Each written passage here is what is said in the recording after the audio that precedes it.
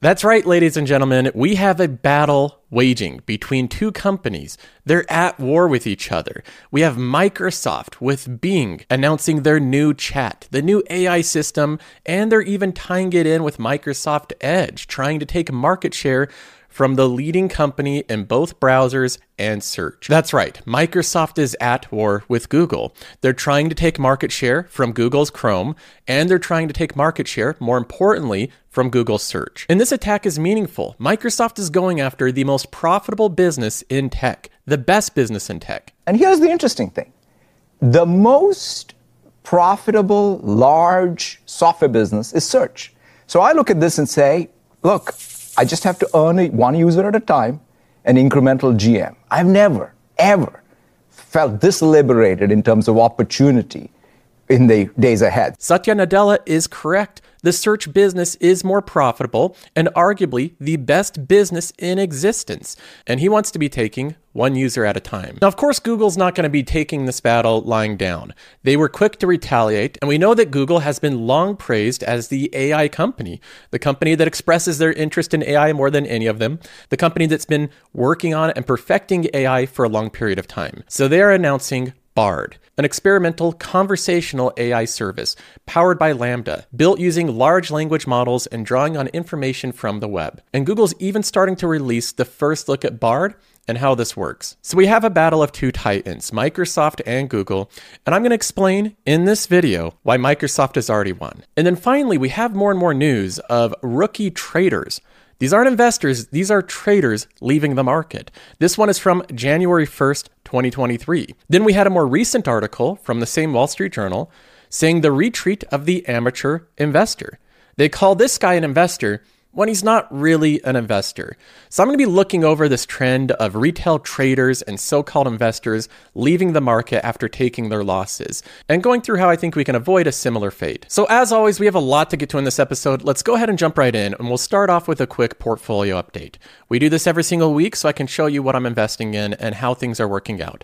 Now, so far this year, the portfolio has basically kept up with the S&P 500. It hasn't had any huge outperformance. And that's because a lot of the companies that I'm investing in are very high quality companies. The companies that are doing really well right now are lower quality companies. So if you're invested in a lot more speculative, lower quality companies, you're probably having a very good month. But so far, year to date, my portfolio is up around 9%, and the S&P 500 is up around 8%. So we're basically in line with it. Now, one thing that I'll note is that this portfolio is becoming more and more concentrated over time. And I don't think that most people know how concentrated this is actually becoming. When I was looking at my actual holding weightings illustrated, I realized that I'm really concentrating into just a few positions. For example, here's my holding view on Qualtrim. This shows how much I have invested in every single position. So off to the left here, we have my top 5 biggest holdings. 47,000 into S&P Global. That's a new company I just bought into this year. We have Vici at 46,000, Apple at 44, Microsoft at 44, and Texas Roadhouse, the $6 billion market cap company, at $42,000 position. All of these positions are above a 10% holding weighting. That is 50% of my overall portfolio in just these 5 companies. In fact, the 10% area is right around here. So all of these are above 10%. And then we have the next 2 largest, MasterCard, at $38,000 into that one. That one's around an 8 to 9% weighting. And then we have Costco, similar size, 37,000. So I have 7 individual holdings that make up around 10%, and then I also have the ETF SCHD. So to put this in perspective, these 8 holdings together make up around 80% of my total portfolio value. This episode is brought to you by Shopify. Forget the frustration of picking commerce platforms when you switch your business to Shopify, the global commerce platform that supercharges your selling wherever you sell. With Shopify, you'll harness the same intuitive features, trusted apps, and powerful analytics used by the world's leading brands. Sign up today for your $1 per month trial period at shopify.com/tech, all lowercase. That's shopify.com/tech. And then these last holdings, these last 7, They make up around 20%. So my portfolio over time has changed from a very diversified one, where I had around 50 to 60 different holdings, to now one where I'm very concentrated. The majority of my invested capital are in 7 different companies. And many of my top holdings right now, they're not even top holdings in the index. For example, S&P Global, this is not even a top 50 holding in the market. Vici, the real estate company, is in the S&P 500, but this isn't even a top 200 holding in the S&P 500. And then Texas Roadhouse, one of my largest holdings, isn't even in the S&P 500. So we'll see how this turns out over time, and either way, I'll show you the progress and the results. Now, one of the large companies in my portfolio, of course, is Microsoft. In this portfolio, I don't hold anything like Google, Amazon, Meta, or Tesla. I hold Microsoft and Apple as both very large holdings. Now, like I mentioned earlier in the preview of this show, Microsoft has started to wage a war against Google, and this is something that I love to see. Politicians and anti-capitalists will tell you that big companies like this that are monopolies, they never actually fight with each other. They always just work in harmony with each other, and they stay insulated as a monopoly. But we know that's not true. Once you study big tech, you realize that these companies are fiercely competitive with each other. Microsoft tried to go to battle with Apple with the phone, and they failed. But then they went to battle with Amazon with cloud computing, and they've largely succeeded in that long drawn out battle. Both of them in that case are doing really well.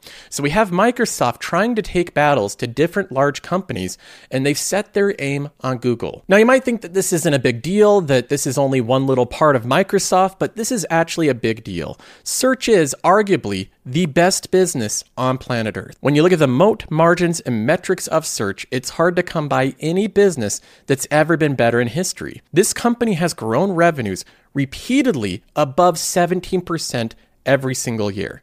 Every single year for over 20 years, 17% revenues. For the majority of this, it was not economically sensitive. It wasn't cyclical. The revenue didn't go down with the broader economy during recessions or times of slowness. Google kept growing with their core business search year after year after year. And no matter how many competitors came after them, they always succeeded with their wide monopolistic moat. And what we can see is even with the free cash flows of the company, they were generating enormous amounts of free cash flow from the very beginning. All the way back in 2002, this company posted $120 million in free cash flow. 2003, the free cash flow went up to $220 million.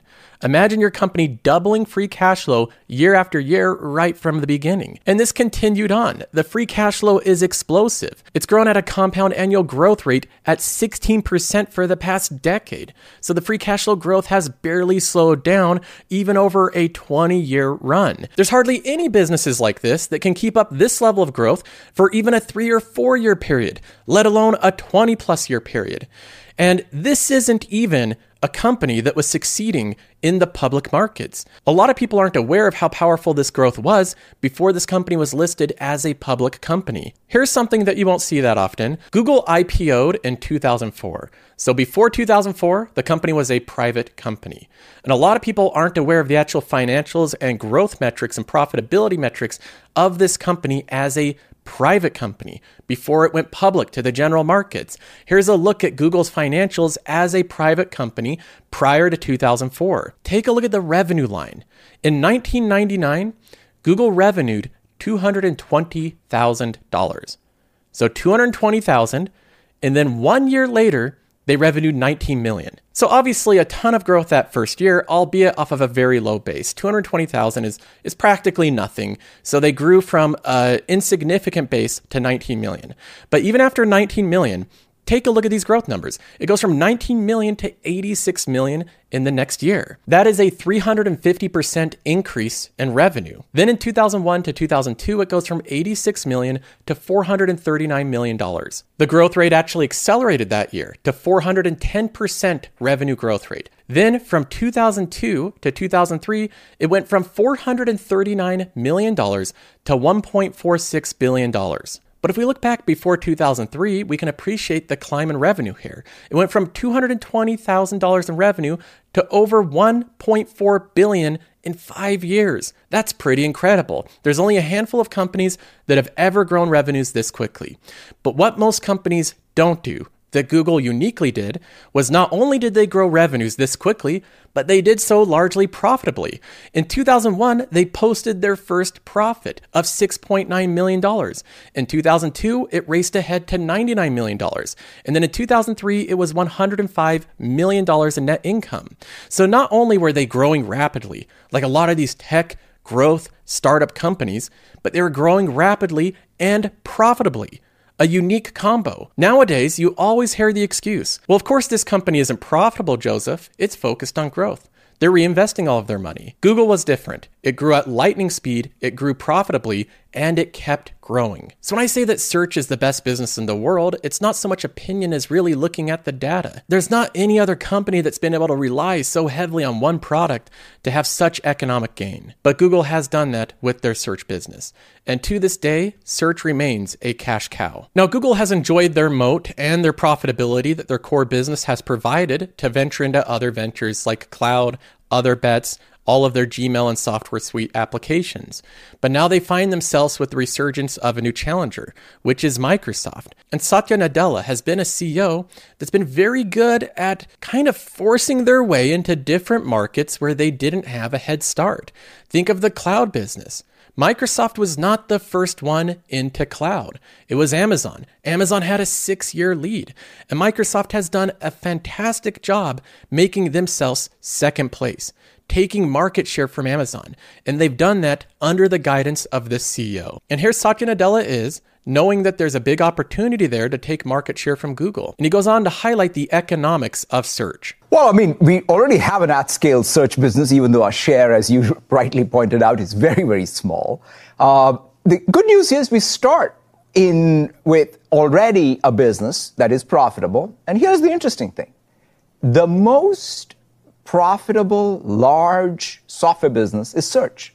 So I look at this and say, look, I just have to earn one user at a time, an incremental GM. I've never, ever felt this liberated in terms of opportunity in the days ahead. So I'm very excited about innovating, meeting the needs, knowing that the search category is the most profitable and large category. Just on Bing, Google makes more, just on Windows, Google makes more money on Windows than all of Microsoft. Google makes more money on Windows than Microsoft does, because Google owns search. So even though Microsoft owns Windows, they're not making as much money on Windows devices as Google. And Satya Nadella recognizes that every problem is an opportunity. And this is why I want to loop back to where I said Microsoft has already won. I think Microsoft in this battle has already won. Now you might say, Joseph, how has Google lost when they have 92.2% of the search market?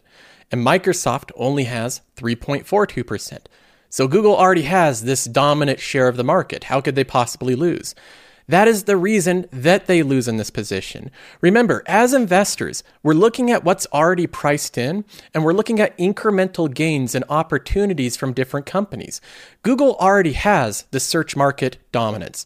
That's something already baked into the stock price, that they own this market, that they've benefited from it, that they get all the operating income, that they get all of the margins, all of the economics of a dominant share in search. That is already priced in to Google. So in this case, you compare that against Microsoft. Microsoft owns this measly 3.42% of the search market. It's meaningful, it's a good start, but investors in Microsoft are not pricing in large incremental gains in Bing. That's not a part of the Microsoft thesis. Investors in Microsoft don't really talk about Bing growing to 5% and 10% and 15% market share.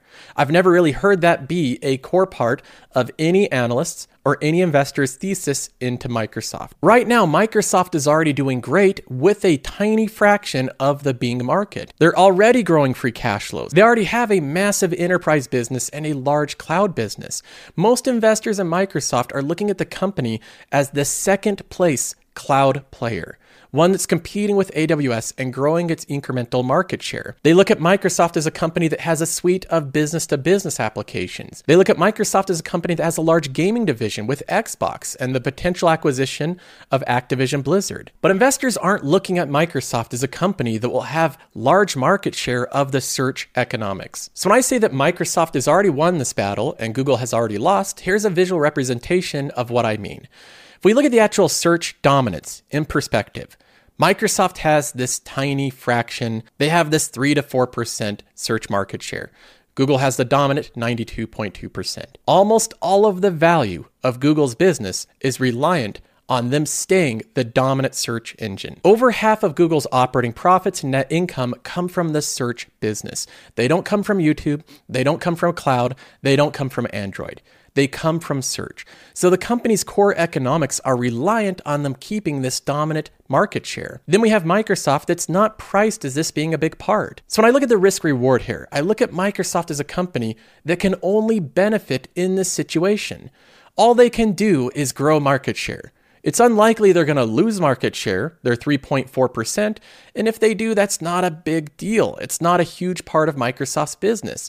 But they have far more ample opportunity to grow their market share. That is a net incremental benefit to Microsoft, another high margin aspect of their business that will grow over time. With Google already having 92% market share, it's far more likely that they're going to lose market share over time.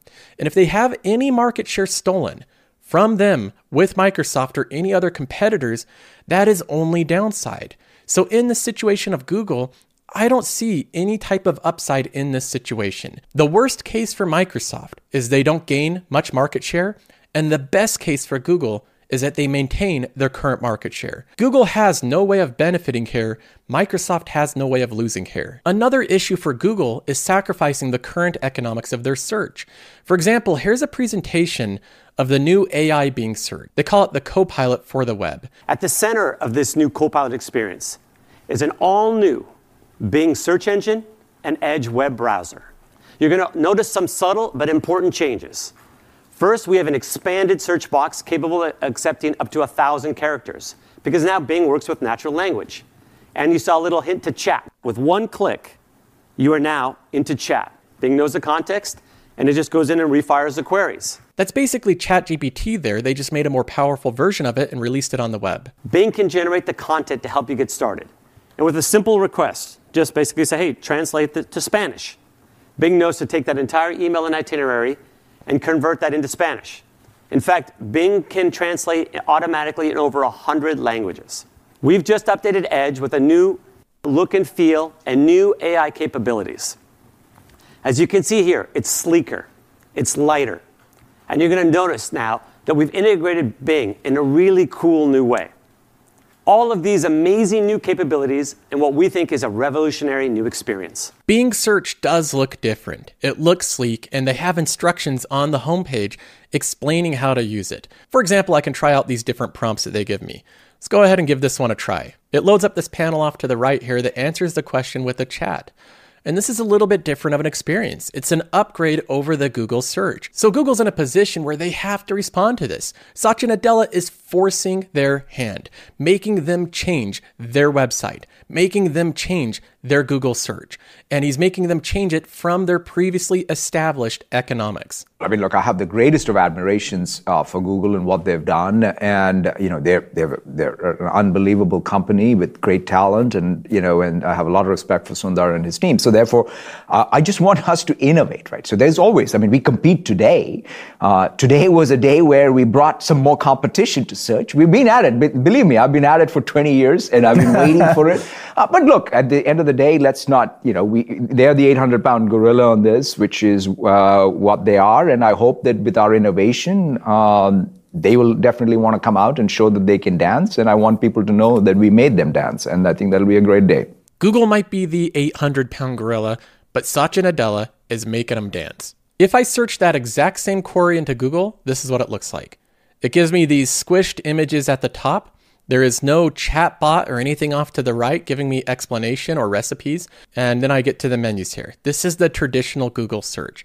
And this is what Google's being forced to change. You can almost sense the panic at Google headquarters as they're dealing with this new competition. They've been reportedly having emergency meetings with the executives and top leaders, all hands on deck meetings of how they're going to respond to the ChatGPT as it blew up in the tech world, being incredibly popular after release. Sundar Pichai is issuing a rallying cry in an internal memo to test their new bot, Bard AI. So they're coming out with their version of ChatGPT. Now, when I was looking at Google today on Qualtrim, I noticed that the stock is down 7.37%. So almost an 8% drop today. That's a very large drop.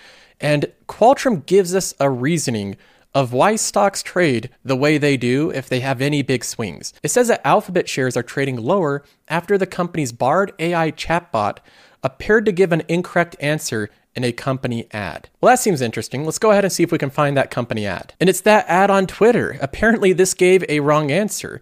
The third bulletin point in this response is incorrect. And a lot of people pointed that out. It got bad publicity. Right away, the very first advertisement for Bard, it's giving incorrect information. And this is something that Google has been previously concerned about, saying that if the company moves too fast into AI technology and they get things incorrect or they break things, that's going to damage their long-standing reputation. And we can even see a little example of that even in their first advertisement for Bard AI. And again, while Google is going through these challenges and struggles with balancing how quickly they move to AI, balancing how it will affect their current economics of their most highly profitable segment of their company, and dealing with balancing their reputation. While they're going through all those incredibly difficult and somewhat risky decisions, Satya Nadella is moving ahead. Best case, how long is it going to take you to dethrone them?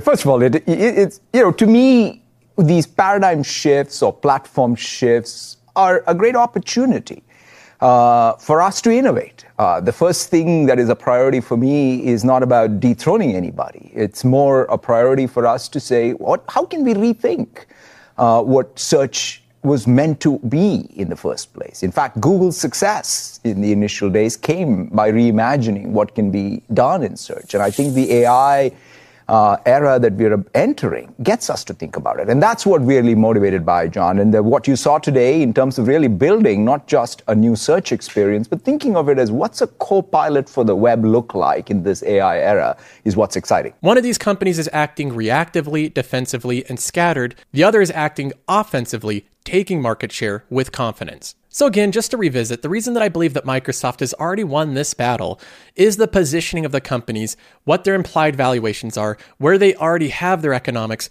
and what they have to gain and lose. Google has far more to lose in this situation than they have to gain. And Microsoft has far more to gain in this situation than they have to lose. So if I'm looking at this specific battle, I think Microsoft has won. Now, this isn't to say that I'm bearish on Google. I think the company has a lot going for them, and I do think that they'll put up a very strong defense of their market share.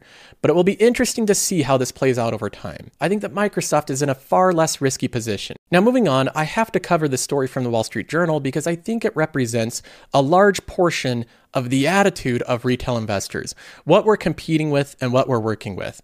The retreat of the amateur investors. That's the title of an article that was just released by the Wall Street Journal a couple days ago. Amateur trader Amar Gia says he amassed $1.5 million as stocks surged during the early part of the pandemic, gripped by a speculative fervor that cascaded across all markets.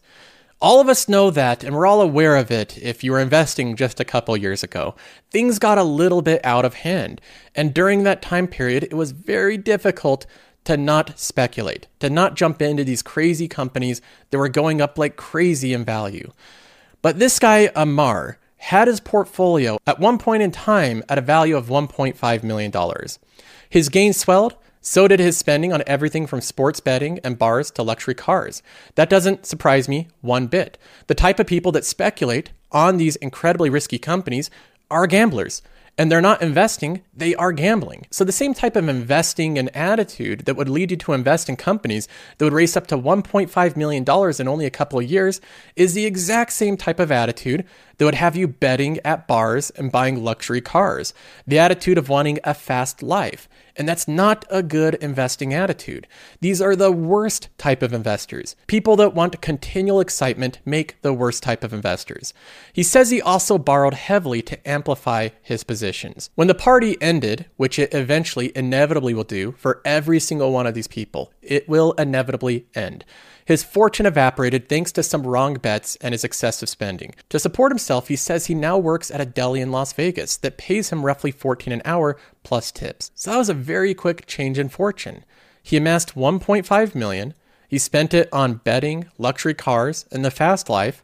And then almost immediately, within just a couple of years, he's back to working at $14 an hour in a deli. Now, the reason that I highlight this story is because I think in this instance, as a trader, as a so-called investor, I don't think Amar here is unique at all. I think that many people have done the exact same thing, gotten caught up into speculation, not investing, trying to live an exciting life with exciting investments. And we can clearly see story after story of how this ends. Speculation and gambling has never been a proven way to amass sustainable wealth. And right now we're seeing a resurgence of the same exact junk companies that once were popular in 2020, now having their day again. The same company that he bet on heavily, probably to make his fortunes, ticker symbol Solo, is up 73% year to date. This will inevitably suck a lot of people into this type of stock, hoping they can quickly double their money or triple it with leverage. But keep in mind, these type of companies with poor fundamentals will eventually go back down. And unless you can time the market, which statistically has been proven to be something people cannot do, you're going to end up losing money in these type of companies that do not have strong fundamentals. So if you invested over the past couple of years and you actually stuck to decent companies with good fundamentals at reasonable valuations, and you avoided the speculation and gambling that exists in the market, then I think you should pat yourself on the back because you are a natural investor. And in the end, investing will always make more money than gambling. That's all for this episode. I hope you enjoy. I'll see you in the next one.